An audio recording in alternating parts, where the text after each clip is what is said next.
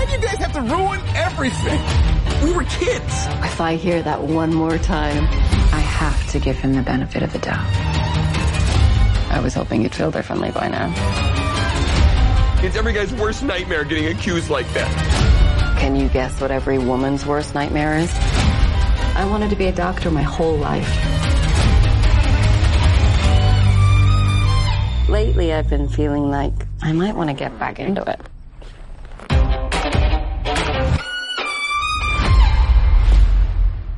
Welcome back to the podcast, Old Millennials Remember Movies. I am your host, Angela Yoshiko, here with my co-host, Tyler Wilson. Hello. And today we are doing our annual tradition. I can now say annual, right, Tyler? It's the third one, so yeah, I think you can say annual. So now it's technically annual. The annual tradition of going through our top 10 of the previous year. So it is January 2021. Tyler's finally caught up on... Yeah, it's going to real run. It'll post in February, but yeah. Yeah, you've caught up on most of the movies you have access to watching that came out in 2020. I am very, very far behind you, but we have whittled it down to the top 10 favorite movies of the past year. Well, okay, so mine is movies. You have a few TV shows, because listen, you watched a lot of TV shows this year, and here's the other thing. We usually can do a whole just movie episode, because we see a lot of movies in the theater. We go on date nights, we go to the theater. Well, we haven't done that since a year, so we're just calling this the best of the pandemic year. Yes. It kind of is from the point of when we kind of started to like stay in our house. Mm-hmm. It was February. We were a little worried about this before it really hit the fan, so we were kind of taking it easy on the public movie going and things like that in February. And so, yeah. We're going to call this Best of the Pandemic Year. You're going to have some TV in there. I have some special prizes that are not TV. But I actually ended up seeing about as many movies as I always do. I don't know how that happened. But I managed to find things to watch. Of course you did. I imagine if this were a typical year, my list would look different. But sure. But it has some similar themes that have shown up in the past. I was thinking about that, about my list. Would it be different? And there would be a lot more if you just kind of added more blockbusters kind of into the fold. And I don't know if those would necessarily have made it, but, then again, we did lose a Wes Anderson movie that got bumped to 2021. We lost a Spielberg West Side Story. We lost some other things that maybe could have done. So yeah, I'm sure the list is a little different. But not that we missed, but that didn't come out. Didn't come out. They'll put it out next year, or this 2021 now. Hopefully, fingers crossed. We've still got a long way to go on Sally. Gotcha. So the trailer that we opened up with was from Promising Young Woman, and it will show up in at least one of our lists somewhere. So you have to stay tuned to find out. Yeah, you could also check out our last episode on Miss Congeniality for Sandy New Year, in which at the beginning we did talk a little bit spoiler-free of Promising Young Woman. We'll try to be spoiler-free again. Why? Because it's barely out. Okay, fine. That's you still fair. have to pay premium to rent it right now. That's fair, I guess. Yeah. Okay, so Tyler, what do you want to kick off with? We're not going to do our typical What You've Been Watching, because this is What You've Been Watching all year long. All year long. Let's start with 10. Let's just start with 10. You can sprinkle in special prizes as you want to go, and I'll do that the same. And I don't have special prizes. Okay, I do. Because you added TV, I added just 3 special prizes. I'll just sprinkle them in. Don't worry about it. Okay, so friends, if you go back and listen to this podcast from last year, you'll listen and you'll realize that I picked a movie for my number 10 slot that, probably didn't make a lot of top 10s, and that was Dora the Explorer last year. Yeah, you sure did pick that one. And so in a similar spirit, I thought it appropriate and fitting, because there was one this year that qualifies, to pick like a kid movie that that I enjoyed. Mm-hmm. And our kids enjoyed. That I enjoyed, and that was like a throwback and funny and well cast and got a good tone for what it was. And that little movie's called Sonic the Hedgehog, coming in at number 10 for me. It's pretty amazing. I remember when the first trailer for that came out and he looked like a monstrosity, and they had to go back and change the effects to make him look more like Sonic. Look, that movie is a lot better than it has any right to be. Yes, I agree. When I first, you were telling me about it, I was like, no, not gonna watch it, don't care about it. And we didn't see it in the theater. I mean, we just, eventually when it was available to rent, it was when we watched it maybe in the summertime. Yeah. But in theory, a movie that's based on a Sega Genesis video game character from 1990 whatever. Yeah, they continue to make Sonic Yeah, games. it shouldn't be good. No, it should not be. But Definitely should not be. Jean-Ralphio, the actor Ben Schwartz, who Yeah. plays Jean-Ralphio on Parks and Rec, Yep. voices Sonic, and I feel like that casting He's good. was spot on because he strikes that like childlike but sarcastic, and he's funny. Yeah, and you got Jim Carrey in there doing a very like 90s Jim Carrey performance, very over the top as the But villain. it like fits in yeah, the it fits movie. it fits the tone Like of the movie. it's perfect as the villain, and it's not too much. It's like fits the over the top fits. Oh, yeah, I mean, it's definitely too much, but he's But not it's- the but lead not of for the movie. Yeah, it's not too much it for the works. movie. It's It works. perfectly in line with what this movie You know, is. like Dora the Explorer last year, I can't. I mean, it's not going to be on my list, but I mean, I enjoyed Dora the Explorer the movie, and I enjoyed Sonic the Hedgehog. Yeah. What are you going to do? And true story, I've watched the Sonic movie now twice. Yes, so have I. And so it held up on second viewing. In fact, I thought it was maybe more fun. I actually liked it more on second viewing. I thought I was a little bit like when I saw it the first time. I think I was mostly in shock of how like not terrible it was. You're like, how many So I was like, wait a beverages minute. have I had? Yeah, because that's definitely in play. And then we watched again because the kids, kids really like it. Yeah, one of our kids got it for Christmas or something, right? It was still good. So if you haven't seen Sonic the Hedgehog and you have kids at home, or you played Sonic, or you know someone who played Sonic, or you like Jim Carrey, Yeah. or you like Jean-Ralphio, It's on VOD. It might be on another maybe like a Showtime or a Stars at this point, but I'm not sure. yeah. Anyway, Number 10. that was your number 10. My number 10 is a movie called Spontaneous. This is from Brian Duffield, and it stars Catherine Langford and Charlie Plummer. And the premise is, as we talked about maybe just a couple episodes ago, kids in a high school, they start to randomly explode. Oh, yeah, I was going to watch this, but then I didn't yet. Yeah, I got the DVD real cheap, so you should watch it. Okay. And it's this kind of romance, and it's surprise. It's kind of a dark comedy, but it's surprisingly, it takes its premise pretty seriously, and I really love that. And I thought it kind of sneakily had a lot to say about kind of like the aftermath of trauma. It definitely has this vibe about school shootings that's been going on there, but it still has this. It's at the center of this character of.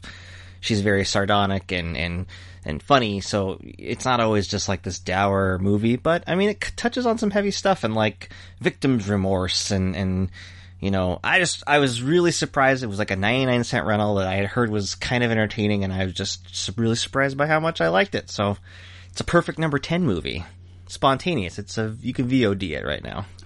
Okay. Or you can cheap DVD buy it. Like It was on Amazon, super cheap DVD. I picked it up because I knew we were going to eventually watch it. Define super cheap. What are we talking? Like $8 for a new movie? super cheap. For a new movie? Super cheap is $3. For a brand new movie, it's cheap.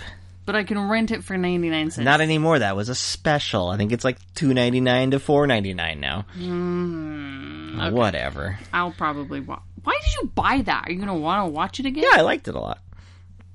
But, like, is it rewatchable? Yeah, I think so. I think it's really good. All right, I'll buy that. It's in my freaking top 10 list. I'd rewatch anything in my top 10 list, to be fair. Okay, that's fair. I would not, I would, come on. Okay. Doesn't mean that I will watch everything twice in my top 10 list, but I would.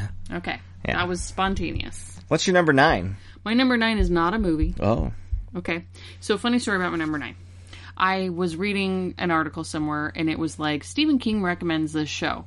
And I thought it had the word dark in it. So I go on Netflix, I look up dark, and It's like 1,000 things with dark. Yeah, so I watched like 2 or 3 seasons of the show about this blind girl who's in the dark, and she is a part of it, gets involved in trying to solve a crime and stuff. But that's not the show? That is not the show. Oh, okay. But then later, I'm talking to someone, they're talking about the show Dark, and I'm like, oh, I think that's the show. Because I was like, this was fine. So yeah, Dark is Netflix's first German original series, and it has 3 seasons. It's not going to have any more seasons, so I watched seasons 1 through 3 this year, but the 3rd season came out this year, and it's a pretty interesting sci-fi show that kind of crosses. Okay, so another reason I'd actually seen this recommendation from Netflix, but the promo is like a missing child, blah blah blah, and my first instinct on a story that's like a missing kid is like, I don't fucking need that in my life, right? Yeah. I'm a parent, I stress about that stuff, so I avoided watching it for a long time. Also because I was watching that other show that I thought was this show. Dark Girl. Yeah, something like that. Anyway, so it Dark starts Angel. off I was thinking with of that Jessica Alba show. Yeah. It starts off with, like, missing kids in a town, but then it spans, like, 4 generations, and it has, like, twisty, puzzly time travel. And I watched it in German with subtitles, and it was really good. It was, you know, it's just... You're trying to figure out, like, who's that and when are they and what time period. And then, like, people go back and forth in the future and then they, like, stay there. So then you're like, now who is that as an adult? And it's really, like, sucks you in and is very, but it's also kind of dark, you know? Yeah. Because of the show title, Dark. Yeah. Anyway. Dark. Highly recommend. On Netflix. I feel like most people who I'm going to check my list real quick. I'm going to make sure of something. Let me just confirm you're this. Just being a dick. I know. No, I'm not. I'm not going to say something mean. No, I'm confirming this, and it's correct.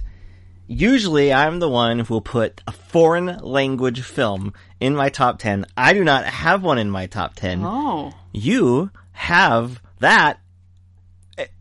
I'm just saying. And more. Maybe more. Possibly more. It's because, like, I'm so much more sophisticated. Yeah, you're very than sophisticated now. You've leapfrogged me. Yeah. Okay, so that was your number 9.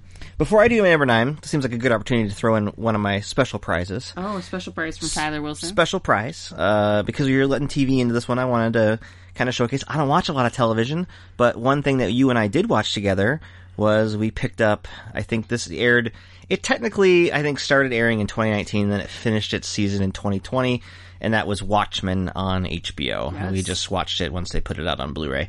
Man, it's good. I really, like own the old comic, that comics, that graphic novel. It's that's a great piece of work. And then, of course, the movie that Zack Snyder did is not all that good. And this is kind of it's a sequel series, really. Which I think you were a little bit nervous starting it because, like, you didn't know. I don't think you remember even a little bit about the Watchmen movie, let alone watch the thing. Yeah. And so, at the start of it, I was kind of trying to be like, okay, well, that character is kind of like that. But actually, the show surprisingly does, like, slowly weave in all the information you really need.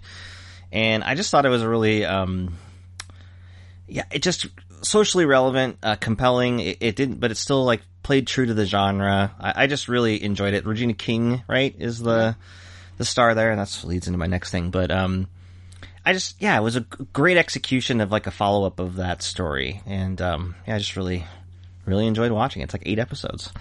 I think I commented when we've talked about it before about how it's one of those shows that, although it's not a historical movie, it has historical fiction in it. Yeah. And any show that can intertwine history into it that makes you go, geez, what did happen in Oklahoma and whatever year it that opens was? with that sequence, and it's really yeah, I think that's good because powerful. it's people. I think it's good for folks like me who haven't been taught that history, and Yep. it inspires me to both be entertained, see a story from a new perspective, and learn something about our history that I didn't know before.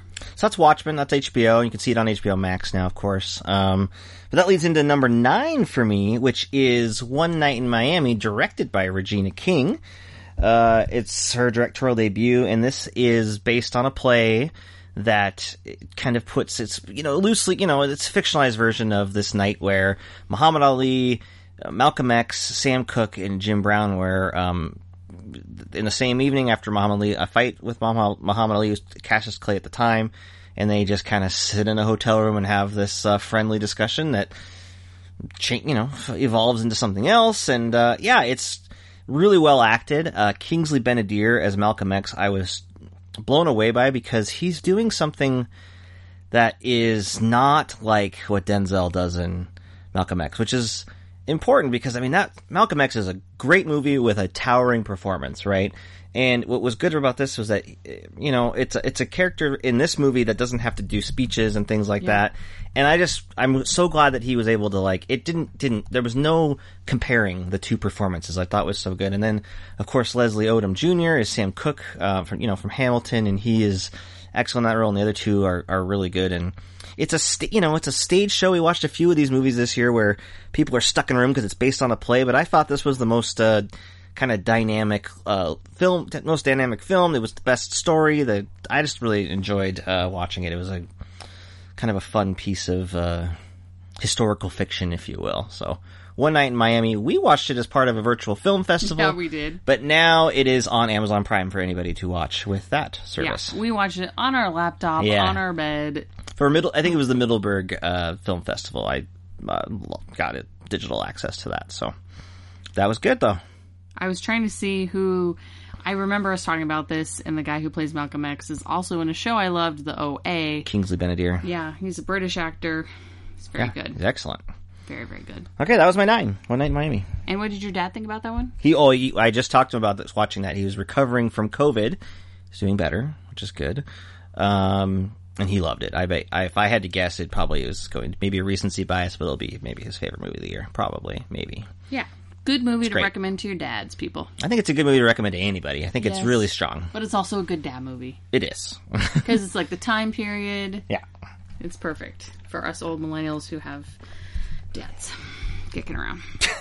That was awkward. Yes, I don't it was. know what I was thinking. Yes, it was very awkward. Very awkward. What's your number 8? Oh, counting. Counting. I did number them. Okay. This one didn't show up in your top 10. It's pretty low in yours.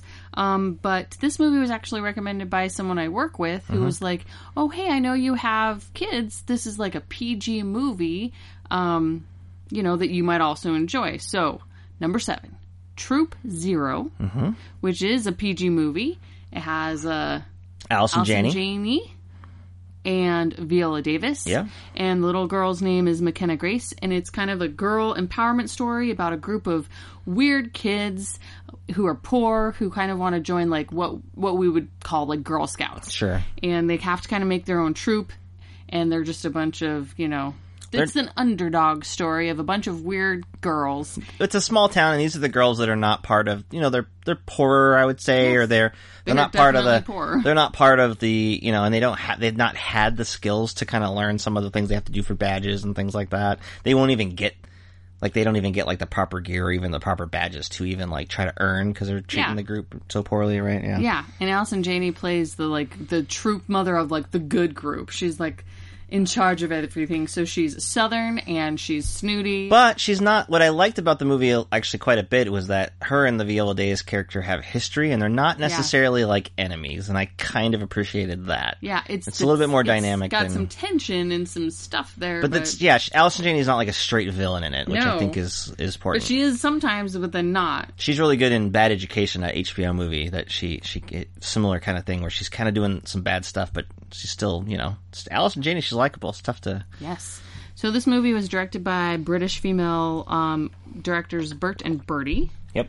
From a screenplay by Beasts of the Southern Wild co-writer Lucy Alibar, who you like that movie? I like Beasts of the Southern Wild. I haven't seen that guy's new movie. And it was inspired by her 2010 play, Christmas and Jubilee, Behold the Meteor Shower. So, yeah, all right. Based on a play. Very good. I like it.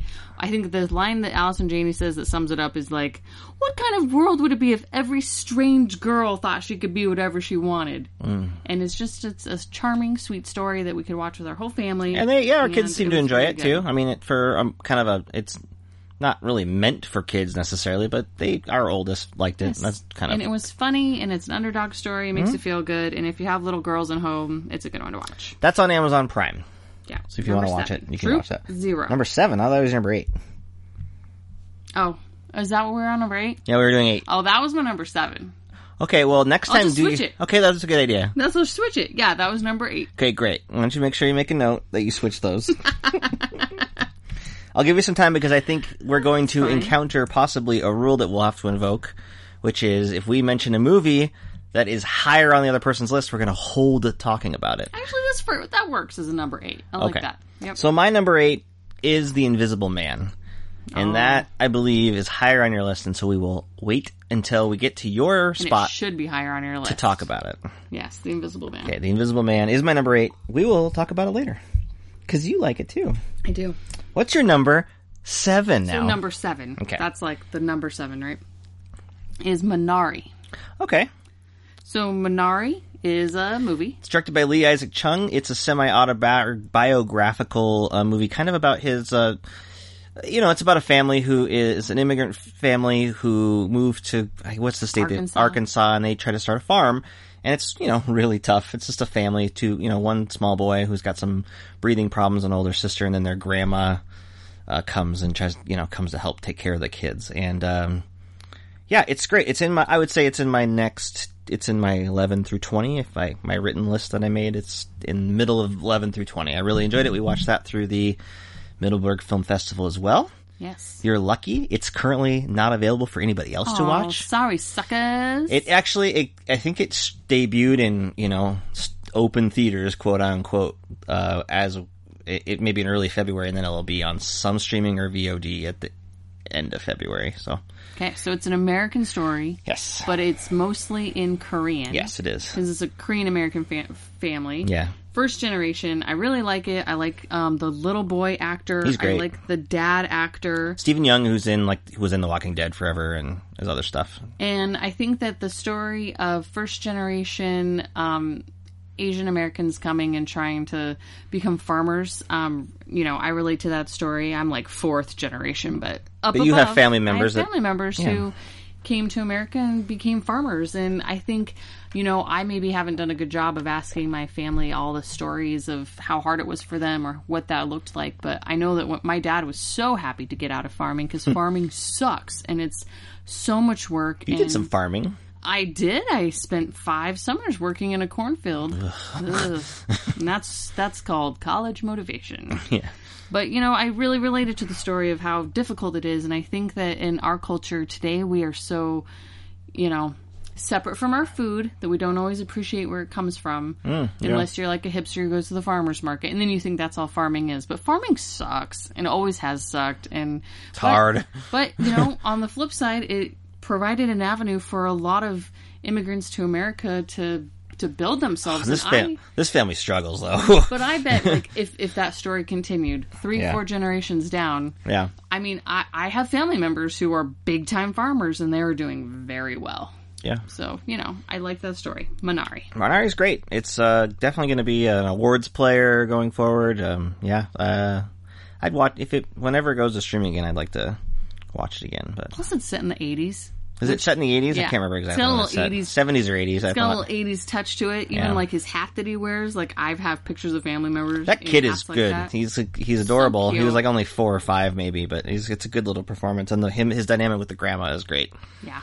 So very good. Number 7 for you was Minari. Good choice. Thanks. My number 7 is called Dick Johnson is Dead. I know. I watched the trailer for this with you, and I really wanted to see it. It's on Netflix. You should definitely watch it. I'd watch it again with you. It is a documentary by Kristen Johnson, who made another strange documentary that's kind of she used to film a lot of... She was a cinematographer for documentaries. And so when she made it was a movie called Camera Person, it was just this weird and strangely hypnotic montage of some of her footage from all these movies that she had shot. Anyway, so she's kind of made already a very unorthodox documentary. This is also an unorthodox in that she follows her father around, who's kind of aging and who's kind of starting to show signs of dementia. And as a way of coping with that, they decide to professionally film death scenes where they drop an air conditioner on his, pretend drop an air conditioner on his head or accidentally get his neck slit by a beam. Just a bunch of stuff like that. And then also they film these fantasy sequences of what his afterlife would be. And so there's the hook, right? And it's kind of got this darkly comic vibe, but man, combine that with some of the stuff that they do and some of the revelations and just kind of this relationship they have together is really powerful. And it's one of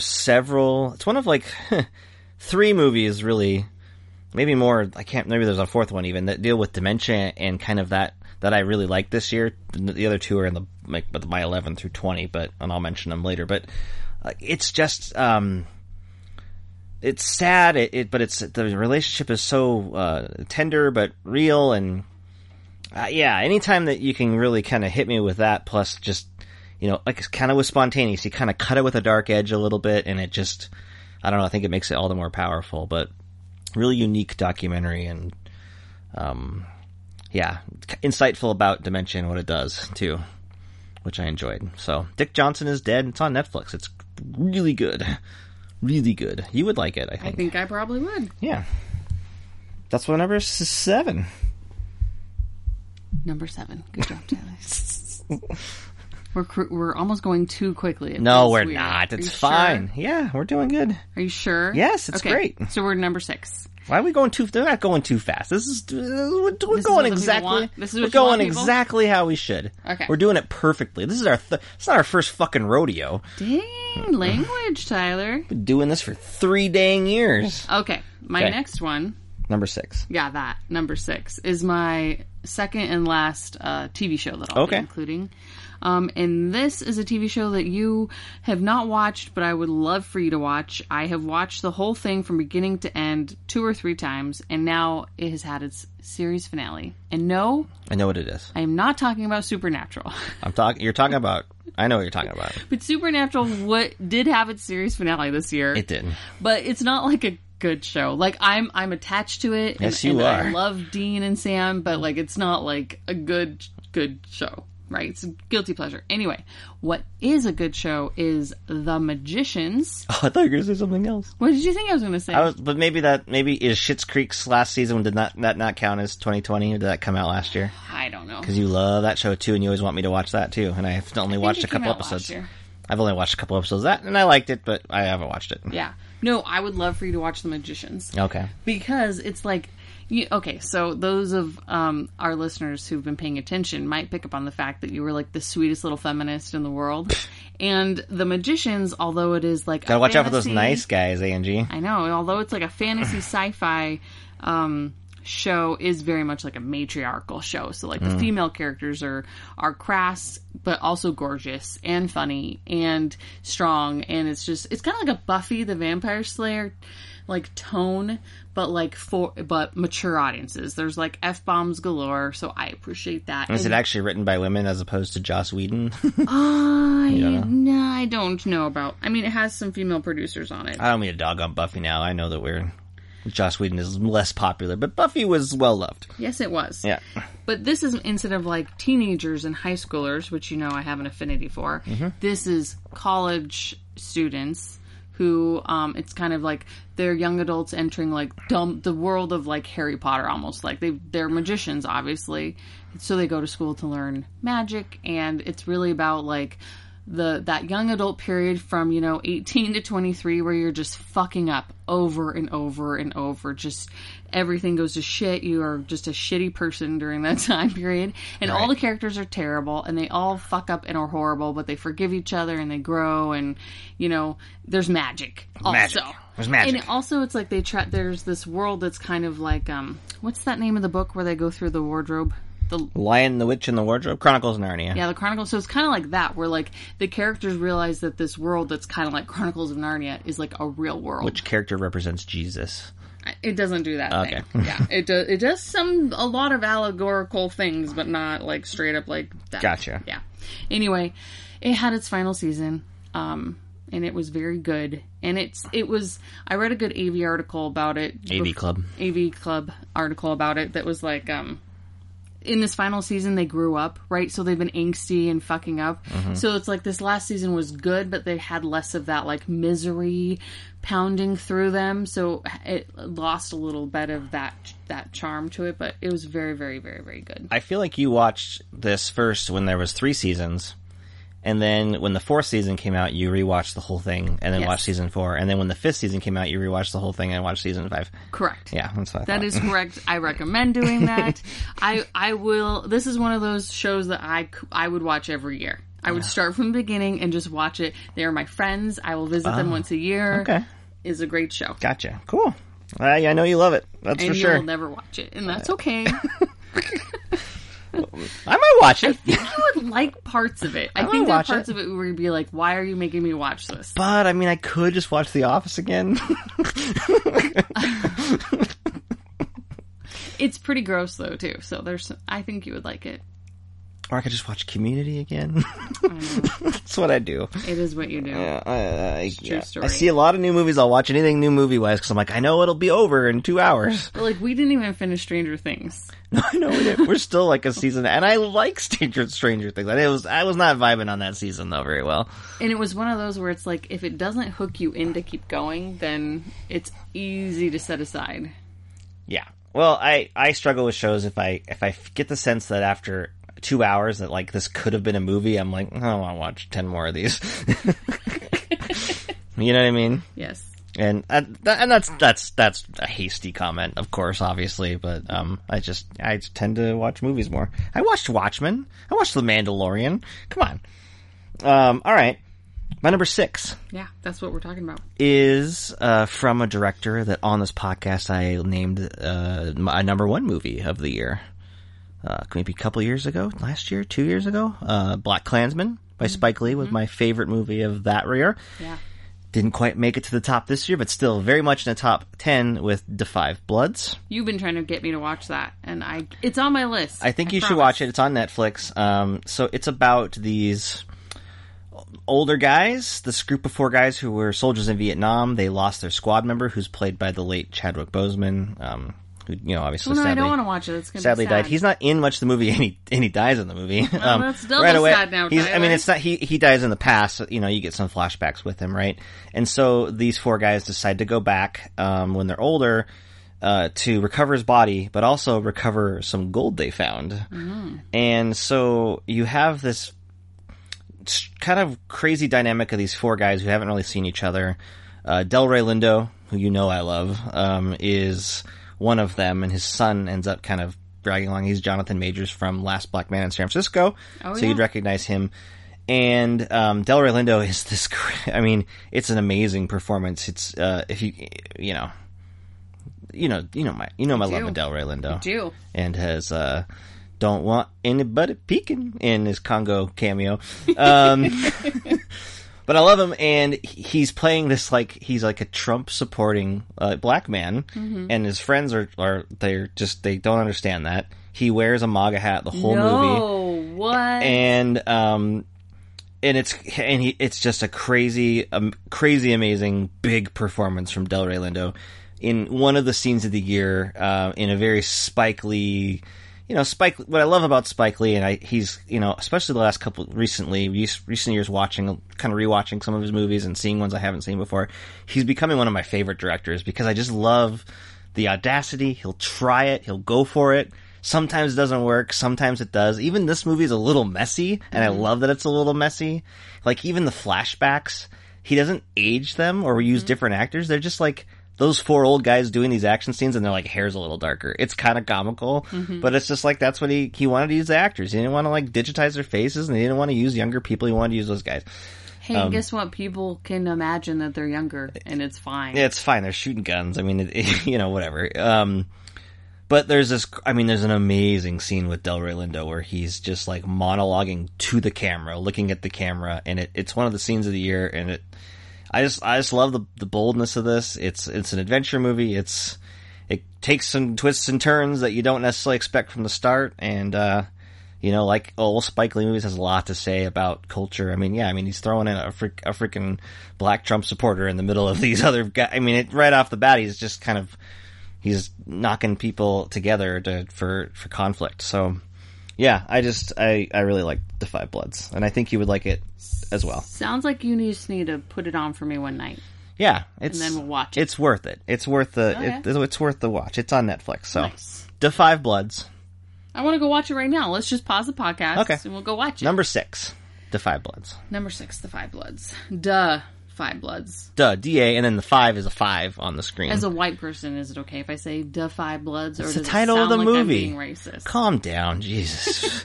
It's fine. We're all allies here. Whoa, nice snort, Tyler. I like that. Okay, we are moving on to the top half of our lists. Oh, yeah, that's true. Well, plus I special prizes still, so. Special prizes. Such a nerd. Oh, my God. Special prizes. Okay. Number 5 for me. Mm-hmm. I'm going to pull it up so that I can share facts of it. Yay, facts. Is a movie, actually perfect timing to talk about right now with Groundhog's Day. Right around the corner. Right around the corner. Hometown's right around the corner. Hometown. Drink. For those of you non-bachelors. Don't even explain it. Okay. Just leave it there. Just leave it Just there. leave it there. Okay. My number 5 movie is a 2020 comedy, rated R, Palm Springs, Oh, yeah. starring Love Palm Springs. Andy Samberg Kristen and Kristen Milioti. Kristen Milioti, you'll remember her from being the mother on How I Met Your Mother. Yes. Yeah. It's so good. It's one of those infinite time loop situations you might have heard about. The second you fall asleep, it all just goes back to the start. Well, then what's the point of living? We kind of have no choice but to live. No, I'm gonna get out of this. See you tomorrow.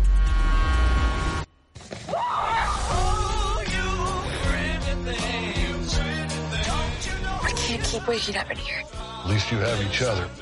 Everything that we are doing is meaningless. Good day so far? Today, tomorrow, it's all the same. It's just on the edge of my top 10. Yeah, It's- I love it. It's so funny. It's a Groundhog's Day situation. It's rated R. Andy Samberg is cute and adorable and lovable and funny. And I think very, like, good in the movie. Like, Yes. dramatically, I would say, too. Kristen Milioti is also excellent. She's really, like, this, I would say, the standout. But, It's so good. I want to just go watch it Yeah. again right now.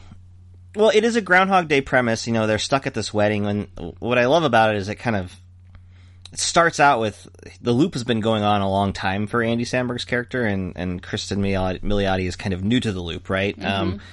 And you know, there's been a lot of like Groundhog Day ripoffs, Yes. particularly in the Almost- Christmas movie, like straight to video and segment. and also, I feel like if you're a fan of supernatural shows, Yeah, they do. There's always a Groundhog Day episode. You know, they have So I think it's It's tough. been done a lot. I think it's tough to do it fresh because it's, you know, you can only approach Groundhog Day so many times. I think, you know, like Happy Death Day and Happy Death Day, do you have fun with it by, you know, playing on horror tropes in the middle of it, right? Also good. But Palm Springs is, I think, what makes it work really well is they take it seriously. The characters try to take a scientific approach to getting out of it. The relationship drama between them is actually pretty strong. They've got great chemistry. You know, between this and Brooklyn Nine-Nine, I think Andy Samberg is sneakily a good actor. Yeah, it's a great, I'm glad you chose it because it was on the edge of my list. So Yeah, I'll go watch it again right now. excellent. It's laugh out loud funny. Yeah. And it's fun to watch a movie that you know the loop, and just to watch it again from the beginning is one of those that's fun to rewatch. Yeah, especially the opening 10 minutes because, you know, you don't quite know exactly what's going on right away, and then Yes. it's fun to kind of go back and see what you see. And J.K. Simmons is also just so good. He's got a supporting bit role. as a great, yeah, he's quite something in it too. Yeah, Palm Springs, that's on Hulu. You can watch it on Hulu. Hulu. We have all these streaming services because we're suckers. Because we don't pay for cable, so you know. We even have Peacock. Oh, I should add that as a special price. Oh, God. Go Okay. watch Palm Springs, people, so we can talk about it. Was that your number 5? Yeah. Okay, my number 5. I think it's time for another special prize. Don't you think? Yeah. And it's almost time for my tea time, so do your special prize and I'll have some tea. Okay, my special prize is probably my favorite thing of the pandemic year. But it was so weird to, like, say, is this a movie? Because especially, and I think it is a movie. We're talking about Hamilton on Disney+. I think it is a movie. It's just that my love of Hamilton precedes the movie coming out. Like, I've had the soundtrack for years. I wasn't able to, haven't seen the show in person. We've seen a couple specials on PBS. Yeah, specials. I have like a couple books on it. I mean, I love it so much. I love the soundtrack. It's something that I've listened to probably hundreds of times at this point, Yikes. which is unusual for me at this stage in my life. When I was a kid, I listened to all sorts. Stage of my life. Sorry. I'm Keep saying going. when we were younger, obviously we listened to like a lot of the same music over and over again. Now, in the world we live in, where music is abundantly available, and there's so many things to listen to, and we're busy and we're doing other things. People rarely listen to albums. Yes, we don't beginning to re-listen. end. I mean, I still like listening to albums, but even then I'll move on. I don't listen to the same thing over and over again unless it's a Fiona Apple album, and then I will. I do, because I just leave the one CD in my car, and that's why I listen to all of 2020. Well, that's true. Oh yeah, you have that The Lumineers. Lumineers. Oh, I know that album really well because you've had that in there all year. Sorry. That's how like a Billie Eilish album I've heard a lot too, because it was in the van. Yeah. So anyway, but Hamilton I've listened to so many times, so it's hard to classify. But for this to come out and I think it's a really well done production, because they filmed it over multiple nights with multiple cameras. They even went in and did special close-ups and stuff without an audience to kind of make it more dynamic and to give us. I just think it's special that, usually you don't get this. Something that's been, I think, special for a lot of people, not just me, that just have gravitated toward it for whatever reason. To have that cast film it and put that out, and we have that, since they've long left the show and they've all become very famous and different things, and so it's just it's a big deal to me that we have it. It's a treasure. Goddamn treasure. It's a. Who deserves a huge award is obviously the editors. Yeah, I think that. So it's to weird lay the tracks down and have several performances you're intertwining to make it to not make it noticeable, to make it looks like one production. So it's weird. So the Golden Globes are allowing it. The Oscars are not. It's all over the place. I get it. I mean, it's won enough awards, right? Yeah. And especially this year, there was some new cultural discussion about it and criticism, which I appreciate. But to me, it's just an amazing show. It's probably the best piece of work that I've seen. I mean, narratively speaking, take away the politics of it. The narrative of it and the music are just top notch. It speaks to Lin-Manuel Miranda, wrote songs that are 90s rap tinged and 90s R&B tinged, and that's for you. My jam, right? He wrote it for you. So just the fact that we have it is special. So I didn't know where to put it anywhere, so it's just a special prize, Hamilton, Disney Plus. Good job. Yeah. We talked a lot about it when it came out, and whatever episode that was. Go back into the archives. Okay. We think we even might have labeled that one whatever movie it was, and then we said plus Hamilton. Sometimes we do that with a big movie we have a longer discussion on. So it's true, we do that. It's a thing we do. Check it out on our website. If you haven't, you're basically, or just go watch it on Disney Plus. It feels like everybody watched it. I watched it a few times. Yeah. I've seen that probably the most of anything in 2020 as well. I think it's maybe just 3 times, which is not that many, but there you go. I hear that. 2 times for Sonic the Hedgehog. Oh, yeah, baby. Yeah. Okay, special prize. You're up next. You're I am? 5. Did I not do my 5? No. Oh, okay. Well, I got to keep talking then, don't I? Yeah. Okay, my number 5 is called Never, Rarely, Sometimes, Always. This was written and directed by Eliza Hittman.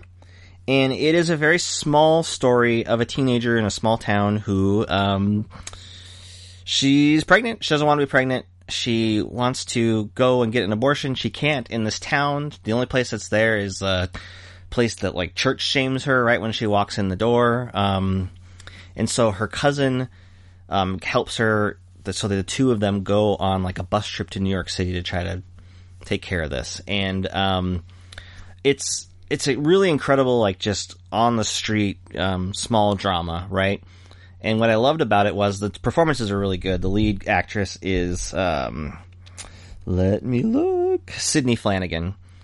And what I really appreciated about it was, they don't have much money. They're trying to get to New York. They get a lot of just little challenges along the way. Nothing crazy, but just little things, right? Mm-hmm. And one thing I appreciated about it, and it plays into why the movie's called this too. Eventually, everywhere they go, and everyone who potentially helps them, there's men around and guys around, and they're young teenage girls, and the guys are always you never know whoever comes in their life. The movie does a really good job of being this could be trouble. This guy could be trouble. This could be dangerous for you. And you don't know if that person's being nice, being weird, being, planning something, right? And very quietly kind of depicts that over the course of the movie, just in little ways, which I think really feeds into kind of what the movie's about. And especially another, really the tie for scene of the year is Delroy Lindo into Five Bloods, and the scene where she goes and she sits down with a counselor at one of these places, and she has to go through kind of a personal survey where she has to answer never, rarely, sometimes, always. And it is a 10-minute, wrenching shot. I mean, surprisingly amazing scene. And I really that scene's amazing, but I think the whole movie is really powerful in a real quiet way. So, never, rarely, sometimes, always. My number 5. It's on HBO Max. You can watch it. Sounds like I would like that movie. It's really, it's small scale, but as a fan of like Minari, I would say that that's the same kind of pace and tone, I would say, right? So, you can edit that little sneeze out, or you think you're good? That's fine. Way to go. 44 minutes, I'll mark it, just in case. That's called being a pro. If you can sneeze quietly, you get props in podcast land. That's called being a pro. Talking seriously about movies does not match the mood I'm in, which I'm just like, let's be funny and fun and swear, but I'm just like, never really, sometimes always, about females facing the world and about abortion. Sexual assault. And it's, by the way, it's not about, it's about her going and getting abortion, but it's not a politically minded movie at all. This is just a circumstance that she's going to do. That's what she's going to do. And that's what she's decided to do, and there's a challenge, and there's not even, it's not even a statement of whether she should or shouldn't. This is just what she's doing, and this is the story of that. So I just feel like it's not even trying to make any kind of political statement in that regard. Well, that's a hot button issue that just by even addressing that topic, it's automatically politicized. It is, but, But good for that. Whatever. Maker from I don't know, doing if that. you got a problem with it, then I guess don't watch it, whatever. All right, well, if you're feeling a little silly. Okay. I would like you, without looking at your list, Tyler Wilson. Okay. I have airplane mode on. I just have my notes open. Okay. We're going to have a little tea time because I'm empty. Okay. Tea and time no, with Tyler. Mom, it's not wine. It's actual tea. Ooh. See, that's my thermos opening. Now I'm going to pour some hot water. You do put your wine in a thermos, though. I do not. Like I need it to go in a thermos to last that long. It will never last that long in this house. Once the bottle's open, it's done in a quite short time period. I'm also not a fan of like taking an alcoholic beverage with me somewhere. I'm always the driver, so that doesn't fly. That's true. There's a reason why we make you the driver. Yeah, if you were always the driver, I'd be thermos whining it all the time. No, you wouldn't. You'd be throwing up in a thermos. No, lightweight. I'd be throwing up in the Dutch Bros cup. Yeah, okay. Making it look like a purple smoothie. By the way, we have a sponsor this week on our podcast, Dutch Bros. Dutch Bros. Where you can throw up in their cups after you drink their delicious coffee. Do you have a 32-ounce empty? Fill it up. No. Fill it up with your wine barf. I do like their coffee. I'm not trying to diss them. But you did throw up in a cup once. Yeah, and it was red wine, and it looked like a wild berry smoothie. Sure did. And they also have it. Are very good. They do. That's not it's good thing you didn't leave it in the car. Someone might have made a mistake with that. That's not the only time I've barfed in a cup in the car. In the last, 5 So this isn't years. tea time with Tyler. This is barf time with Angie. All right, Tyler, let's get back on topic. Okay. Since you're harassing me. Tyler, during my tea time when I'm filling up my water, tell me all the terrible things that you watch that no one should ever watch from 2020. Oh, I didn't watch a lot of this year, actually, because, who has time for it? Artemis Fowl? Fuck you, answer the goddamn question. Artemis Fowl is pretty bad. Hillbilly Elegy, with Glenn Close and Amy Adams. Man, Glenn Close is probably getting an Oscar nomination for that movie, but whoo, that's a shitbag of a movie. Shitbag of a Becky with, Kevin James is like a serial killer. That's a weird thing. Hoobie Halloween. People liked Hoobie Halloween a bunch. No, who people? And I would say that it's better than most of the Netflix Adam Sandler's, but it's still, not good. No. It's not good. If you like Hoobie Halloween, you can just fuck off this podcast. You didn't even watch podcast. it, so you don't even know. I saw a Netflix trailer, and that was enough to know that movie fucking blows. People liked it. It's a hit. They'll probably make Hoobie Halloween, too. If you're listening to this podcast, look at its like rating. That, it's probably rating it's rated high, I bet. No! Yes, even good reviews. And that's what's wrong with America. Is it? That's what's wrong with America? I mean, that is a symptom of what's wrong with people. That's funny because I saw when the Capitol riot was going on, No, there was a guy with a flag that was like, Hoobie Halloween! Oh my god, that's not amazing, but that would be funny. That didn't happen, I don't think. I mean, I didn't see all the videos. I didn't watch all the footage. It could have happened. I don't know. And of course that's not funny, people died. I was just saying. Well, this got awkward. Thanks for that. And I think we're tied in awkward moments created in this podcast. Yes. 1-1. Yes. I didn't watch a lot of that's the thing, I didn't watch a ton of that stuff this year. It's not a thing I did. You did watch a lot of Christmas movies. Yeah, but not a lot of even the straight-to-video ones. And I gotta be honest, the one I did watch, Princess Switch 2 Switched Again, I kind of enjoyed it. Vanessa Hudgens is delightful in 3 roles. Didn't make my top 10. Sorry. Spoiler alert. Oh. She's not going to be in the top 5. Sorry, bummer.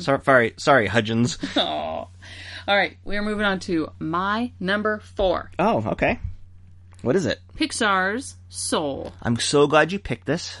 Of course you are. You told me that I had to, or you were going to punch me in the throat. No, I said that if you don't pick it, I need to take something out because it was originally in my print one, but so I knew you were going to do. When you say print one, you need to explain yourself because not everyone knows what you mean. I write a film column weekly, and for a newspaper, and I did a top 10 list, a top 20 list for them a couple weeks ago, and that was in my top 10.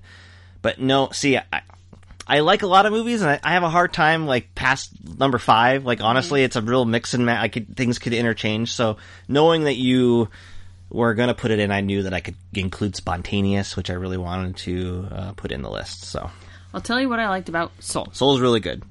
I liked that it was a movie about a character who was aspiring to play jazz.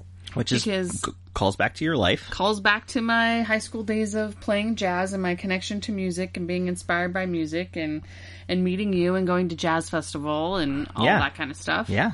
I like that it's about death and life after death and meaning of life and the purpose of living when you're here. And I feel like those are such heavy topics that are so important to talk about with your kids, to talk about with your spouse, to just think about why are we on this planet and what judges failure and success and have I lived a good life if, and what really matters. And I feel like for a Pixar flick to take this on is typical of Pixar, but I feel like it's very, very focused in this movie. And what it's good about it's Pete Docter who made Inside Out, and there's similarities in terms of how he depicts abstract things, right? Mm-hmm. So Inside Out's about emotionals. This is about kind of your soul and your spark of life and your spark or your inspiration, so to speak. Mm-hmm. And that's a different visualization, but the way that it's handled is pretty clever, I would say. It gives you a very visual, fun thing to look at, but also doesn't steer away from the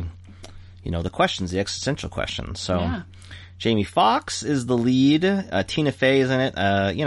There's some criticism out there about some of this, because it's Pixar's first African American lead. They brought in a co-director to kind of help with that, which I think was probably very smart, because who knows what it was before that. But I don't even want to get into that because I don't necessarily agree with that criticism. I really found the movie to be a story that is fairly universal, and so I appreciated the details of who the character was, but I don't worry about the criticism so much because I feel like the movie is very much a universal story that it's for everybody, and the ideas are for everybody, and where it ultimately lands, I think, is quite powerful in a surprising way. I was wondering how this movie was going to, because Pixar does this, right?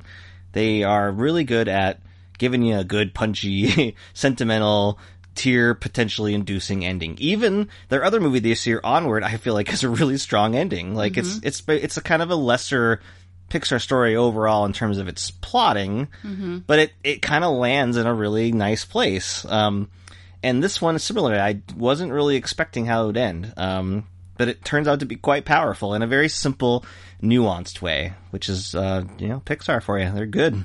They're good at that stuff. Yeah, I'm disappointed that there's criticism for it about race stuff. I think that racial criticisms and conversations are good and important.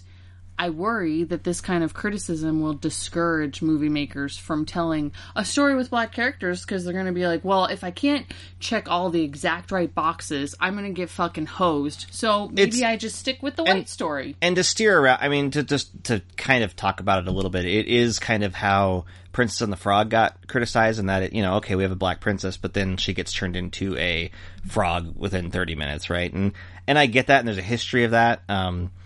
But I'm pretty sure. The other thing you got to remember is that the movie was not conceived as a specifically black story, and so I don't know. To me, as a white guy, it doesn't seem like I get. And I think the criticism is fair game. I think it's worthy of discussing it, and you should go read that stuff, right? Sure, because you should be aware of kind of why this tends to happen. But I willing, because the story is so strong and it's so enjoyable, and it's a fun, funny movie. You know, I don't care that Tina Fey is a white woman doing certain things, and that it works, and that, Yeah. I think we can kind of give them the benefit of the doubt in terms of it being a positive depiction. And if you look at the intent, the intent is not to silence the black voice. It is not, the intent is not nefarious at all. No. So, you know, I think the criticism is fair game. I personally don't subscribe to it. Yeah. And that's kind of strange that's true of a lot this year in controversial topics. We will talk about another movie that has a similar discussion. Like I said, Hamilton has had some reevaluation this year. So, I mean, I think it's fair game. It's a very weird cultural, political time. Yeah. And so these conversations are there. For me, it's always been, I respond well to the things that are important to me, but I also respond well to storytelling and really strong storytelling and character work. And so for me, when I'm watching movies, these are the things I tend to latch onto more than I worry about, like, the political undertones of something. Yes. So that's me. Other people can do what they want. Yes. What I like about Soul is it touches on the topic of, like, at what point do you quit? And you and I have talked about this a lot, you know, in raising kids, of even if you're passionate about something, at what point do you say, okay, I haven't made it, maybe this is a hobby and not a career. Right. And when are you a quitter versus, like, just admitting where you are and maybe opening your eyes to other opportunities that speak to your strengths and your passions and your sparks. And I think it's an important topic for millennials who, you know, I know a lot of us are feeling like, oh God, I'm in my 30s and end of my 30s and I should have this all figured out and I should be successful and I should be at a certain point in my life. And I feel like it's a very relatable story as a old millennial. And it was nice they gave it to us right on Christmas Day if you have a Disney Plus. I mean, it was nice. It's a pick-me-up kind of movie in a very dark year. It certainly was a bigger pick-us-up than Wonder Woman 1984, so... Yeah, why did you not list that in your garbage? I would put that in the biggest garbage. I know I didn't like it as much as you didn't like it. Or I disliked it more. I thought it was too weird to hate, so I couldn't hate it. It's one of those where it's like, okay, Sonic... It's trying for something. Like I don't know. Sonic the Hedgehog, my expectations were so low that Sonic blasted that out of the water. Sure. And then Wonder Woman, I was so excited for that. I was like, I'm only disappointed. Partly because it was the only, like, a movie of that kind. I mean, Birds of Prey came out, but that was months before, which is pretty good. But, you know, we didn't get any of those kind of movies this year. So when you get it and it's like, oh, this is a weird movie. Yeah. I could see where it So crash sorry, lands. Sonic the Hedgehog is better than Wonder Woman. I mean, I would agree with that. Why are you saying it like that? I'm just saying you're nervous to agree with that? No, I agree with that because I surprisingly like Sonic the Hedgehog, but I don't think Wonder Woman 84 is like an awful movie. I think it's weird. Awful. It's just disappointing and boring and not that entertaining. So your number 4 is Soul. Disney Plus. It's on there. Okay, my number 4 might be your number 3. Oh. So I thought we had the same number 3. Oh, I don't know. Never mind. Okay, well, we'll have to probably wait to talk about this one as well. My number 4 is Promising Young Woman. Oh, that's my number up Don't there. give it away. It's not... Okay. It's on my list. So, Promising Young Woman, it was teased at the beginning of this episode. We just talked about it last week. Hey, we're going to talk about it again in a little bit because it's higher on your list. But my number 4 is Promising Young Woman. Gotcha. Great.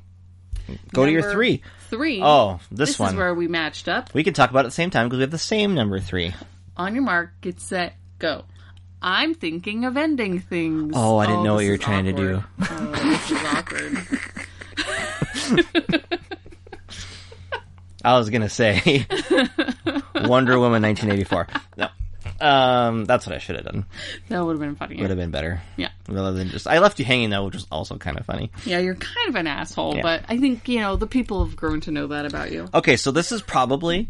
on both our lists, the most divisive title on the list. I have a feeling that a lot of people that watch I'm Thinking of Ending Things absolutely hate it because it is very weird, very challenging. It's not entirely clear.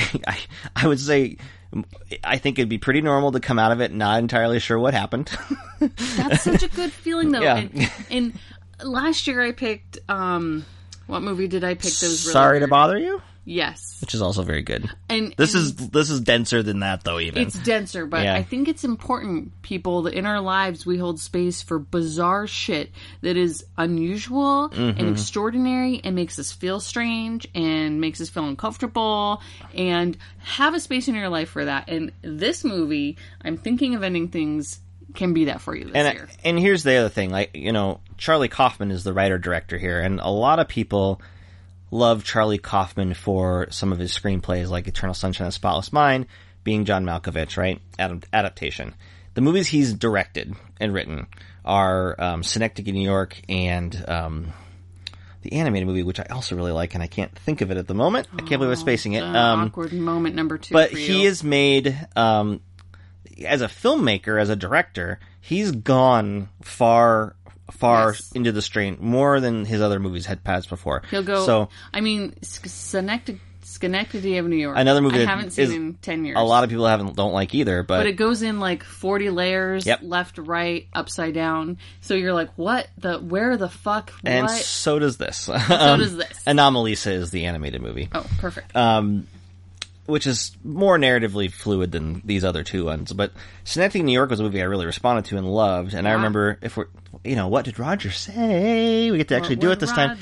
He was famously in love with Synecdoche, New York, gave it 4 stars when a lot of people didn't like it. I remember reading that before we went and saw it, and it kind of primed you a little bit for what was going on. Possibly. You and I loved it, though. Yeah, it was great. But we were like, what the fuck And was I've that? watched it more than you have. It's Yes. dense. It's, you know, and so as I'm thinking of ending things, it's about this relationship. This couple is on their way to meet the parents of the kid. It's Jesse Buckley and Jesse Plemons.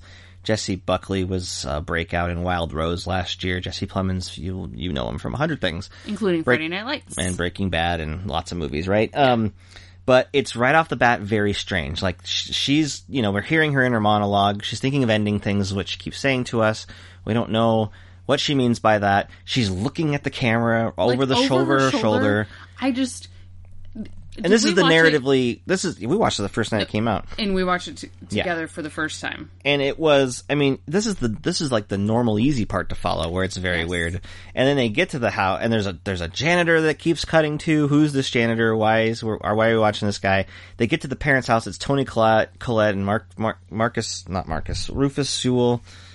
And they're acting in a strange way, and the dinner scene is... and they're old. Yeah. And then all of a sudden they're not old. They're changed. Everybody's changing appearances. The lights change, the colors change subtly. And that's not even the most... It gets even crazier than Yes. that. And I think a lot of people will go into it and be frustrated. They'll think it's up its own ass. They'll think it's pretentious. They think it won't make sense. And fine. That's totally okay. But I would say if you, really watch it and try to get entranced in it, it's just... I found it to be thrilling. Like, it's just as... It's, you know, it's supposed to be uncomfortable. It's supposed to be make you feel weird. I think at the end it's supposed to make you feel kind of bad. You know, and that's what he was going for. And I personally just love that challenge. I loved going on that journey and trying to kind of decipher what the hell was going on. And, you know, I think I have a pretty good sense of it, and I think it has some pretty intense messages in there. Jessie Buckley's incredible in this. Yeah. She's required to do so much and to change in so many ways over the course of the movie, that it's just incredible. I loved her in it. But yeah, just because of the divisiveness, like, she'll never get nominated for an Oscar for this, which is just crazy to me. She does the most work of anybody, it seems like. It's visually dynamic. I think he continues to get better as a filmmaker. I don't know. It's one every time I've told anybody, like, even when we mentioned my dad, when I said, watch One Night in Miami, I think I remember when I saw that, I was like, oh, I watched I'm Thinking of Anything. It's Charlie Kaufman. He's like, oh, is that good? I was like, oh, I loved it. But you should not watch it. It's like, my advice is, like, do you want to watch a movie where you're like, what the fuck? It's work. I mean, it's work. What the fuck is happening? Is this a horror movie? Oh my It god, does, is something terrible It has a gonna horror happen? vibe going And then, in like, a lot of it. what the fuck is time? What's happening? What's happening? And I the like the That's last great, 10 though. minutes is just really out there. It's bizarro. It really goes. It's amazing. I mean, even this is based on a book. He adapted this, right? And the book kind of reveals the truth, but Charlie Kaufman still can't help himself. He he goes even way off into that distance on the ending. Like, he just goes way far away from that. And this is a movie that, as soon as we finish watching it, I want to go online and read what everyone's theories are. Yeah. Or, like, what did I miss? And then I want to go back and watch it and pick up all the little hints and see, I feel stuff. I feel like if there's that much discussion to be had about it, it can't be. I don't know. I just don't like when like critics put it on like their worst list, like I think that's shitty because it's like, Yeah. no, first of all, no, if it can Well, spawn that kind yeah. of discussion, there's no way. And that's why I like Tenet, which I think is a flawed movie, but I mean, it's going for stuff, and I feel like you can't reject it. Yes. You know, just because not everything works doesn't mean that you can just completely dismiss it. Aiming high, it's trying for something, Right. Instead of just having a blah script with blah acting and Yeah. crappy plot. You're That's going the for bad something, stuff. and Tenet I think is 3/4 of a pretty good movie. Yeah. But and that's okay. Like the ambition is commendable. I think. noteworthy, I think yeah. you should go for it. I like The Swing. That's why I like Spike Lee. That's why I like Charlie Kaufman. I like The Swing. Yeah, Even if you whiff every now and again, I like The Swing. yeah, and That's why I kind of like. That's why I can't resist. I can't completely reject Wonder Woman 1984 right away because, God, like it or not, it's taken a swing in a couple ways. Yeah, it is. It's who makes a Wishmaster sequel in a Wonder Woman movie? That's all I'm saying. The last thing I want to say about I'm thinking of ending things is to all the fucking people Mm-hmm. that I've heard in conversations say, all they ever make is comic book movies and sequels. Can't anybody come up with something original? Fuck you. This is an original movie. Go watch it and shut up. The thing is that these movies are not like. Well, this is a weird year because everything was watched at home. But like these movies, he would have never gotten this financed anywhere else but Netflix. Yeah. It's kind of like Spike Lee, fresh off of like Oscar-winning BlacKkKlansman, turned to Netflix for Defy Bloods, which is I mean, it was like for him, it was a big budget, and I don't know a lot of studios that would have given him that for that particular story. Because it's not financially sound, right? If that had come out in theaters, there's no way. I don't think it would have made his budget back, even if it's got great reviews. So we're in this weird thing. Who would have given I know it's Martin Scorsese, but he's openly said when he made The Irishman, a 3.5-hour movie where he de-aged Robert De Niro. He gave him $100 million. Netflix gave him $100 million. No one else was going to give Martin Scorsese money for that. And That's crazy. I mean, that's just the way we're at. It's Yeah. not bankable. And now, who knows? Because of the way that the pandemic has knocked out movie theaters. I mean, the only thing we're ever going to get is giant movies in theaters and hope that these streaming services keep giving us Good quality original content. There's Yep. so much original stuff. I don't want to hear anybody complaining that there's nothing good in I think this original. has been a really good year for movies, oddly. Maybe better than some recently, and that's with most of the big movies off this calendar. So And maybe it's because there were less distractions from some of these smaller movies. maybe, yeah. There you go. Thinking of Okay. everything's both of our number 3s. Yes. So does that mean we go to your number 2? Yeah. Okay. That's the flow. Okay. That's how we count. So number 2 for you, I believe, was my number 4. Promising Young Woman, which we just watched. We did. Or It's I just watched. You had watched again. It's from writer-director Emerald Fennell, who runs... She's a showrunner. I think it's Killing Eve. Is that right? Sure. She's also an actor. She's in, like, The Crown a little bit. So this is her film debut. Carey Mulligan. It's pitched as a revenge tale. Something terrible has happened to her in her past, to her friend, to herself. She was in med school. She dropped out. And now she's going to bars, pretending to be drunk, luring guys who are seemingly trying to do the right thing of, oh, I'll take you home, we'll make sure you get in the cab, blah, blah, blah, and then these... oh, hey, why don't we just... Oh, my apartment's right here. Why don't we just swing by my apartment? Why don't you come on up? These nice guys don't seem to be so nice, and then, lo and behold, hey, Carey Mulligan's not actually drunk. She kind of snaps out of it suddenly, and things ensue. And the movie will have you believe it is like this kind of satisfying revenge tale of, like, woman scorned, blah, blah, blah, right? What I loved about it is that it is about revenge, but in a way that is, I think, realistic, that I think kind of is more of a commentary on what that is. It is very much about post-Me Too and what that means is who we believe, why do we believe them. It is kind of destroys the idea of nice guys and what they look like and how that could be anybody or it could not be anybody. It's great. It's another one that has a lot of commentary about, particularly for its last half hour or so. And I get it. I understand the criticism. To me, I feel like that is the only ending and the only way that this movie goes that feels right. And Carey Mulligan's extraordinary in it. Bo Burnham, really, really good. He's the comedian, made 8th Grade, and, he's kind of this other side of the story. Like, here's this guy who really likes her for her, and they're trying to grow this relationship, but she's got this past she can't let go of, and it's just this conflict that eventually comes to a head. It's amazing. I was nervous to have you watch it because I wasn't sure. I just wasn't sure what you'd think, because I think like I said, it's a big. Like what I appreciate, it's a big swing, and it really tries for something that that is about what it's like to be a woman of a certain age, and as a white dude, it's always hard to tell whether if I respond to something, if that is like a realistic response, or if I'm just like responding to the storytelling and not what I thought I found to be a very powerful message as well. Yeah, but you're this like nice little feminist too. But am I not? Because this is about nice guys. What if I'm not? What if I'm not a nice guy? I love this movie because there aren't many movies out there that shine the light on that shine a mirror on the ugly truth of nice white guys and nice whatever color guys who take advantage of drunk girls. And I think that there's a lot of guys who justify it in their mind as not being, it's not rape if she's drunk and she's sort of into it. It's fine. I'm drunk too. It's fine. And I feel like this is such an important story to share, because I feel like there's a lot of guilty men out there who need to do some self-reflection and maybe wake up a little bit. But also, like, it's very much about that, but it's also what I really appreciate. It is unafraid to kind of look at this character of Cassie through a light of like, what is she doing? Is what she's doing right? Yeah.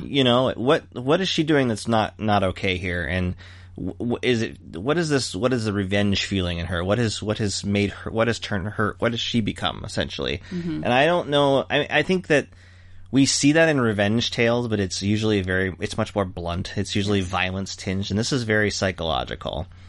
And I like that. And I think it comes to a pretty truthful conclusion on that front too, of like kind of what revenge is and what you think it will be and what it really is. I found it to be powerful, and I love it. It's on premium VOD. It's like $20, but man, is it good. It is good. If you are someone who's had like sexual trauma in your past, it could definitely be triggering for you. Yes, but it is pretty. There's a couple things that are plot important that are not shown. I think very specifically. We talked about this last time on our previous episode, that one of the things I really liked about it is it avoids we're going to show you a rape scene, and I feel like so many movies that aren't even about rape have a rape scene in it. Yeah. And this movie, although the topic is a rape, is around that, doesn't blatantly show that. It shows it, you get what's happening. I think it's key that it's written and directed by a woman. Yeah. I think that is a very important aspect of this. Because I don't know if subconsciously or not, I don't know if a male director knows the importance of not doing certain things. Yeah. And I think that even if you are someone who could be triggered, it's still a really good movie to watch, because it validates the wreckage that happens to not just the survivor, but the people around her, and very powerful. And I'll say the tough stuff is probably should be triggering for everybody, I guess is my tease on that. Look at you. I like that. Well, you know what I mean? Like, I think that there's some things that happen that they are meant to mess you up, right? Yeah, like you're meant to respond. Oh shit! You're meant to respond that way. So anyway, it's your number 2. It's my number 4. At this point, it could easily have been my 2 or my 1 or my 3. It's such a memorable show, and it's not just all hard. It's entertaining. Oh, it's funny. There's laughs in it. You love the characters. You're following them along. You're rooting for them. Bo Burnham and Carey Mulligan have very good chemistry together. So that's a whole other side to it. There. Yeah, it's it hits on many levels. It's not just like a drag to watch. It's very entertaining. Yep, Promising Young Woman, a great movie. Yeah. Okay, my number 2. I cheated. What? I kind of cheated because I chose. Cheat. Maybe you could consider this television because it was an Amazon Prime thing. They are campaigning it as for Emmys instead of Oscars, but it is 5 individual films made by Steve McQueen that are collectively called Small Axe. They are all separate stories, though, and they're connected in that they are about a West Indian immigrant community in London over, different periods of time, 60s, 70s, 80s. And so, they are all individual films. The longest is 2 hours. Most of them are about an hour to an hour and 20 minutes, though. So they qualify as feature length, but this is why I made Small Axe collectively my number 2. Small axe, like a chopping axe. Yes. Not axe, like, yeah. Most top 10 lists of critics and stuff around the country will either, for the most part, have Lovers Rock installment as in their top 10, or some of them even have Mangrove, which is the trial-based one. I feel like they're all quite good. Like, they're all excellently, just really wonderfully made. I like Lovers Rock for what it is. I mean, that's the one that's this big dance party at this I actually house. watched You that actually one. watched that one, and it's just a very immersive 67 minutes of but it makes room to tell all these little stories in a room. It's pretty extraordinary. But I ended up like really kind of personally responding to a couple of the other entries a little bit more. I really liked the last one, Education, which is about this kid who's struggling.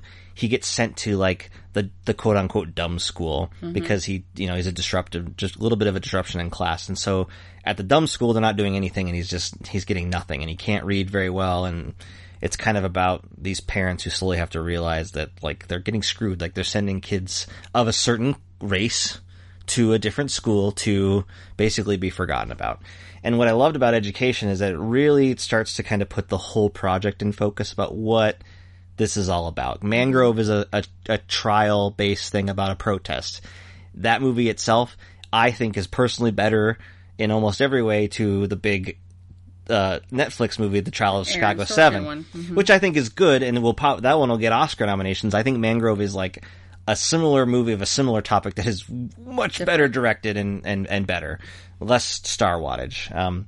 Red, White, and Blue is about John Boyega from Star Wars fame. He is a guy who decides to join the police force in this community, and his family and his friends are really not okay with it because the police have treated them so terribly.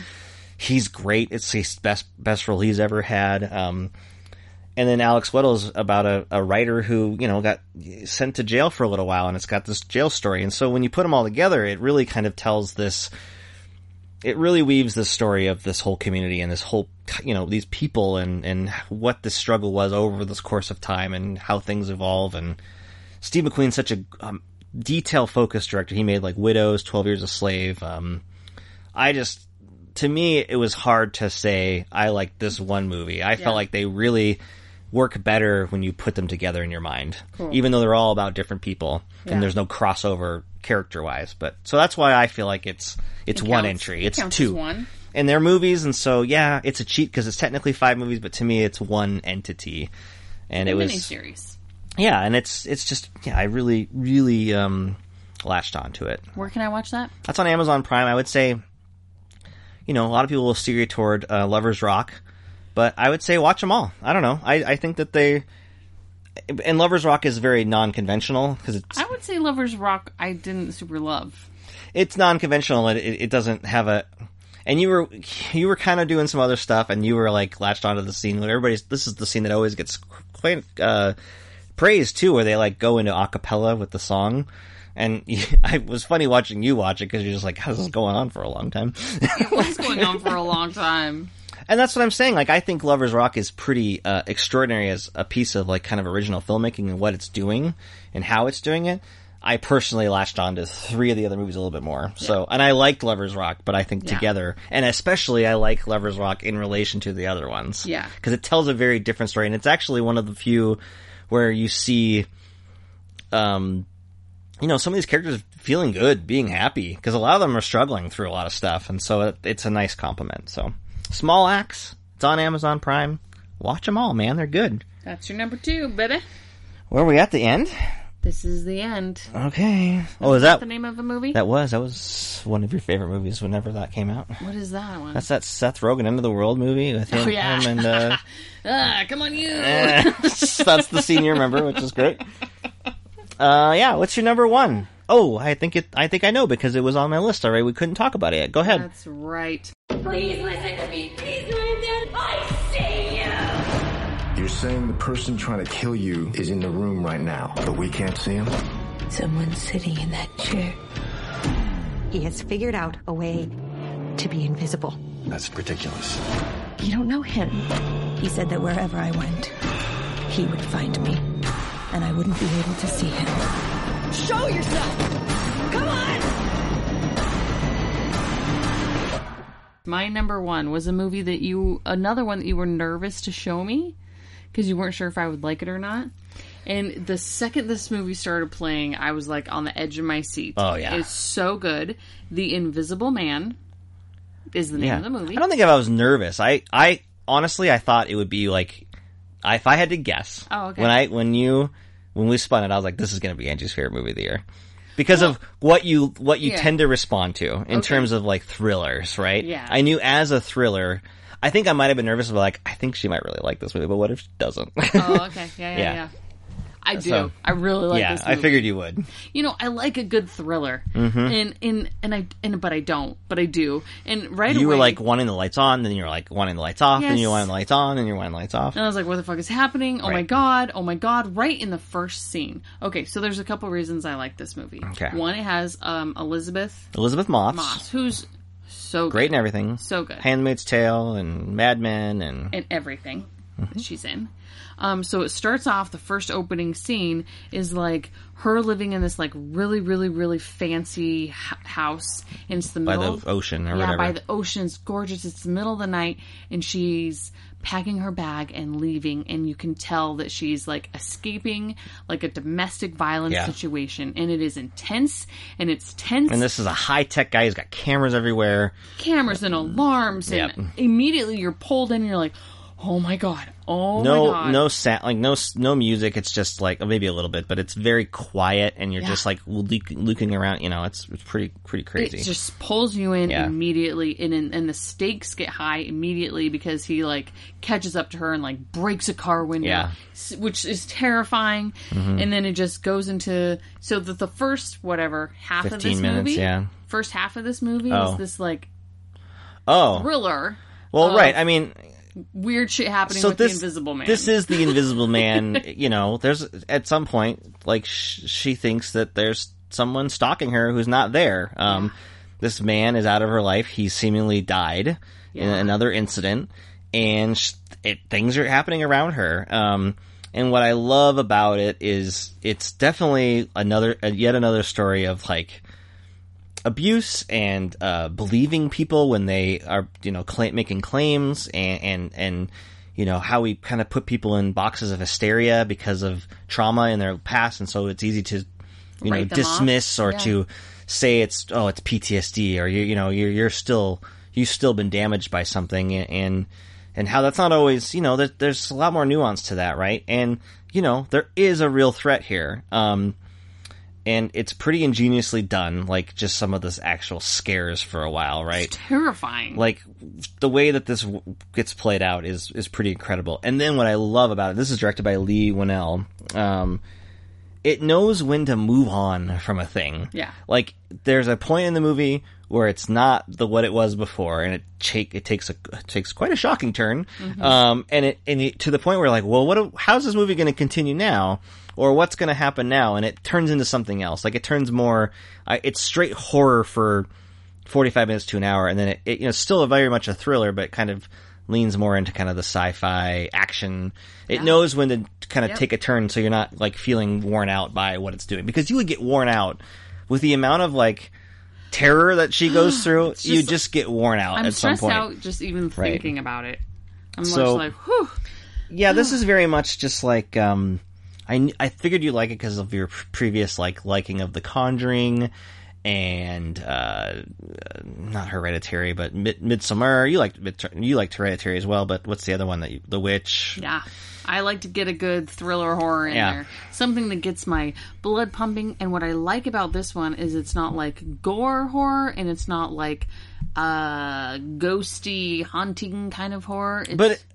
Yeah, but it is kind of a ghost story. Is. Yeah, I mean, that's what's fun about it, and it's Yeah, and Elizabeth Moss is great, and I think that the way that it is about something too, not just this. I think it's a very smart way of doing the Invisible Man. I think it was a clever reboot and making it very much a relevant story that makes sense to now. The Invisible Man, the ex-boyfriend, has a motivation to hurt her and always has. Yeah. And that's terrifying. Yeah. So it like makes it a very like relatable, and it's sci-fi, it's supernatural. Some of the things are not necessarily the most realistic things that can happen, but the universe of the movie makes sense, and that's what I think is important. And it's one of those movies where you can be like, oh shit, what would I do? Mm-hmm. Or oh my god, what is she gonna do? Like, what would I do? And I love a good movie like that where you can be like, oh, grab the pan, or oh, go, no, why are you hiding there?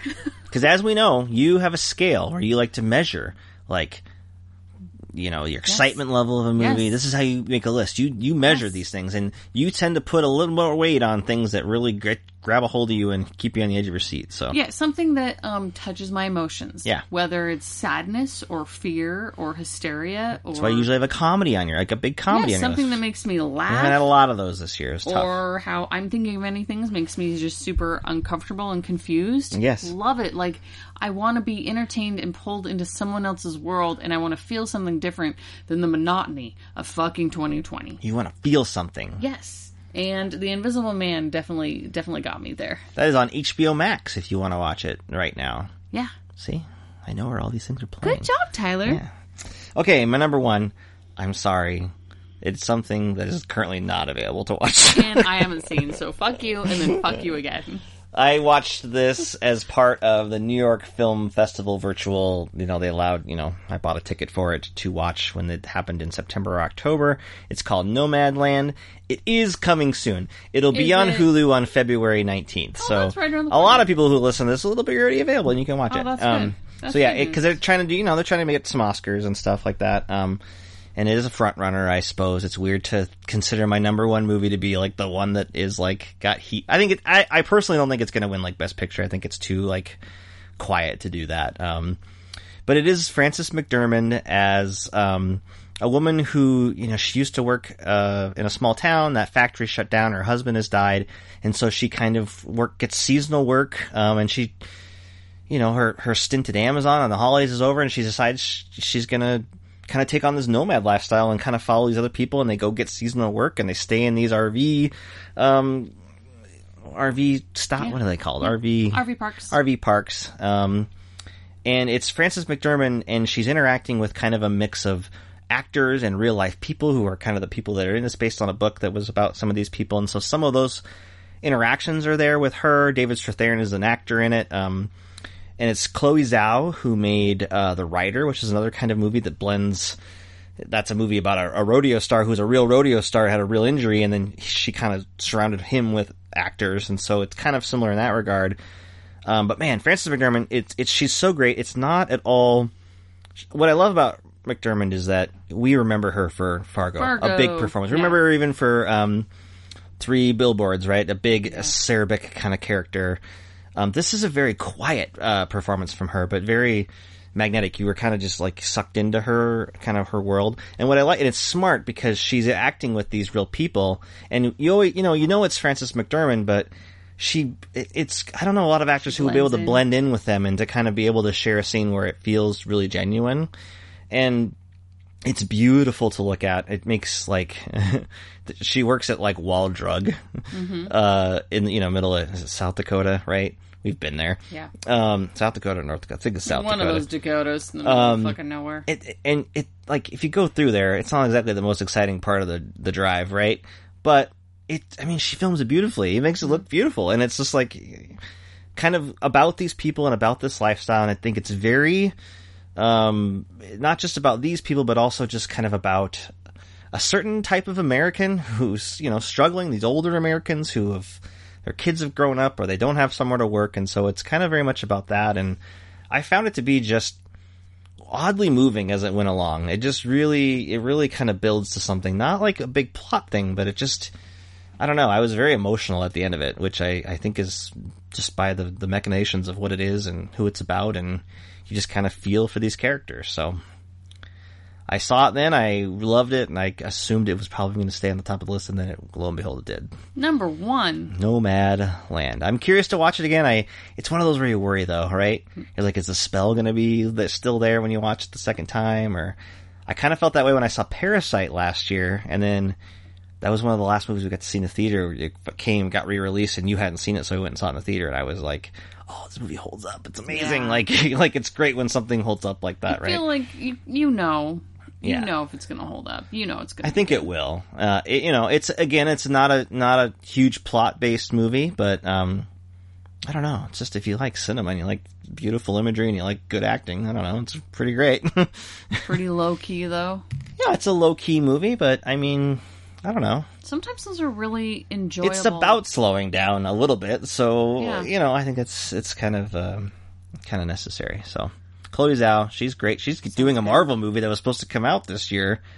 She had the Eternals, I think, and so that got booted down the line. But that's going to be fascinating because she does not seem like the kind of filmmaker. But I'm excited about it because that means, I think what we've seen out of WandaVision is that I'm excited to see that we can do Marvel stories that aren't the same looking thing. So yeah.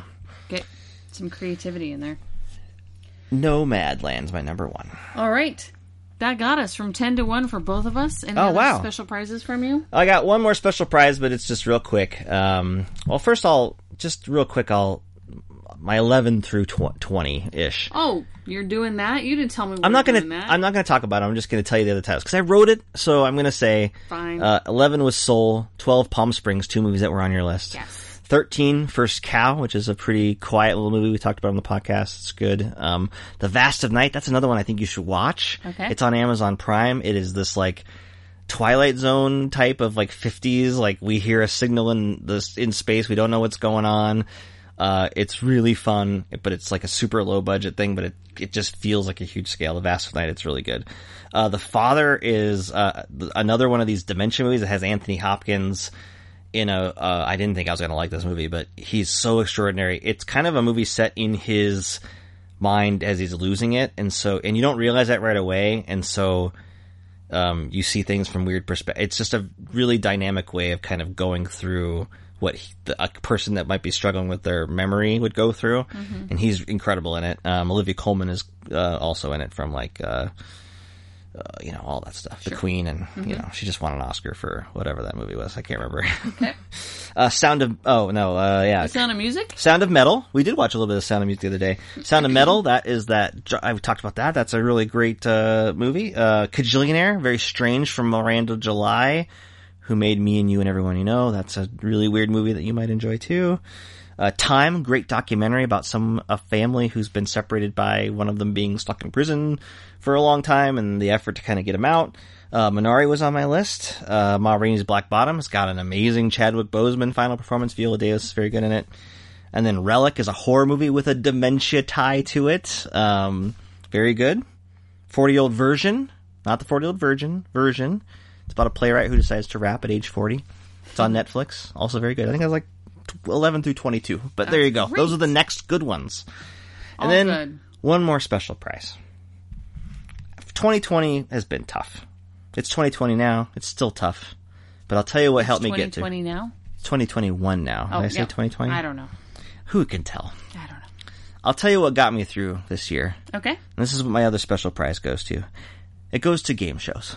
Just game shows in general. I thought you were going to say me. I thought you were going to have a sweet moment where you're like, I just want to take a moment to dedicate on the podcast how amazing my wife has been in a tough year. No, I'm not going to do that. She's the best wife of 2020. I'm not going to do that. No, it's game shows. It's game shows. Tell We're talking about game shows. Let's hear it. No, it's one of the few things that they were able to film, or as we're watching Name That Tune right now, which is very clearly was filmed before this, but somehow Fox held onto it for a year. I don't know how this happened, but it's definitely was not filmed this year. Yeah. It's great that we have them. Even The Price is Right figured out how to come back with social distancing. Yeah. I don't know what we would have done without. And by we, you mean you. Game shows. Yeah. And, my current favorite, The Hustler with Oh Craig my God. Ferguson. Let's just spend at least 2 minutes talking about The Hustler. People, if you have Hulu and you like listening to this Or podcast, you just watch TV and it's on ABC, I think. go watch The Hustler. Yeah. It is so fun to Trivia watch. questions, but one of them knows all the answers. They're secretly the hustler, and you have to It's try like- to sort it out or It's whatever. like Clue plus The Weakest Link plus Oh, yeah. Survivor. So yeah, It's fun. it's great. Craig Ferguson's a great host. But there's that. There's The Weakest Link with Jane Lynch. That's great. Yes. Name also That great. Tune. Don't. Remember when that came out? That was filmed prior, but we watched that with Adam Scott. Mm-hmm. Fun game show. Match Game. Always fun with the match game and the drunk Mm-hmm. celebrities. To Tell the Truth. Love to tell the truth. That's a great one, always. Classic Price is Right on Pluto TV. They have a whole channel now where it's just Bob Barker, But Price it's is Right commercials. from the set. Yes, but it's Bob Barker, Price is Right, and I like Drew Carey. I really like Drew Carey. Yeah. I think he's great. But Bob Barker, OG, and the pricing games that they never play anymore, they're on there. Amazing. Jeopardy, of course, we lost Alex Trebek. Horrible, but we have Jeopardy still. Card Sharks with our friend Joel McHale, who's our friend. He knows us. We talked to Yeah. him. He patted me on the head. He patted you on the head like Norm Macdonald once patted you on the head. No, Why do people actually- pat you on the head? No, it was he just didn't. Norm Macdonald It that was patted you just on the head. Norm, it wasn't him. No. But I did Joel give McHale him a did. side hug. You gave him a side hug. Oh, he's so tall and he smells so good, even after doing a full set of Yep. comedy. Yep. I have a crush Supermarket Sweep. Oh, good. I'm glad you have a crush on on Joel Who McHale. wouldn't if you meet him in person? Okay. Supermarket Sweep with Leslie Jones. I have a crush on Leslie Jones Yeah. too. She's amazing. Even Who Wants to Be a Millionaire came back. Celebrity version. Watching Leslie Jones on Celebrity Wheel of Fortune was fun. And I don't, listen, And I Wheel don't of Fortune like Wheel of Fortune. has been ruined by too many extra Bullshit rules. things, yes. But Celebrity Wheel of Fortune was fun when Leslie Jones was on because Yep. she was very excited to be there, and I appreciate she was very that. angry at the other contestants when they got puzzles and she didn't. She won a lot of money for her charity because she was good at it, but then she got real mad at Tony Hawk for stealing the prizes, for stealing the puzzles that she worked so hard to uncover. Okay. But game shows, the special prize of Dearest 2020. 2020. Thank game you for shows. your game shows. Go through your 10 through 1 real quick, just the titles. My 10 through 1. Sonic the Hedgehog. Dark, seasons 1 through 3. Minari. Troop Zero. Minari. Why did I have it on here twice? Because you moved them around. Magicians. Palm Springs. Soul. I'm Thinking of Anything's Promising Young Woman. And The Invisible Man. Okay. My 10 were Spontaneous. Number 9, One Night in Miami. Number 8, The Invisible Man. Number 7, Dick Johnson is Dead. Number 6, Da Five Bloods. Number 5, Never, Rarely, Sometimes, Always. Number 4, Promising Young Woman. Number 3, I'm Thinking of Anything Things. Number 2, The Small Axe Anthology. And number 1, Nomadland. Excellent. That is our top 10 plus all the special prizes from Tyler Wilson. We Your didn't top even 10. mention my top 10. We didn't even mention Tiger King once. Look at us. Good for us. You just mentioned But it. that's good opportunity for go back to listen to our episode on Roar, which is the greatest film ever made. Roar. Oh my god, if you have not seen Roar, That was watch Roar. I think in previous episodes we at the end usually ask like, what was your favorite old millennials movie you watched? And I would say that this year that was definitely Roar. Yeah, especially if you watch a little bit or all of Tiger King first, Yeah. and then you watch Roar, you're just like, oh my god, this is the most amazing pairing in the world. Yeah, it's a good pairing. So there you go, Roar. Available, at least at the time, just for free on YouTube. On YouTube. Maybe not legally. Maybe not anymore. Who knows? All right, friends, thank you so much for listening. This has been our annual top movies and whatnot of 2020. Of the pandemic year. Best of the pandemic year. Pandemic year 1. Now we're into pandemic year 2. Stop it. Oh, all right, guys. Thanks for listening, and we will talk at you another movie. Bye-bye.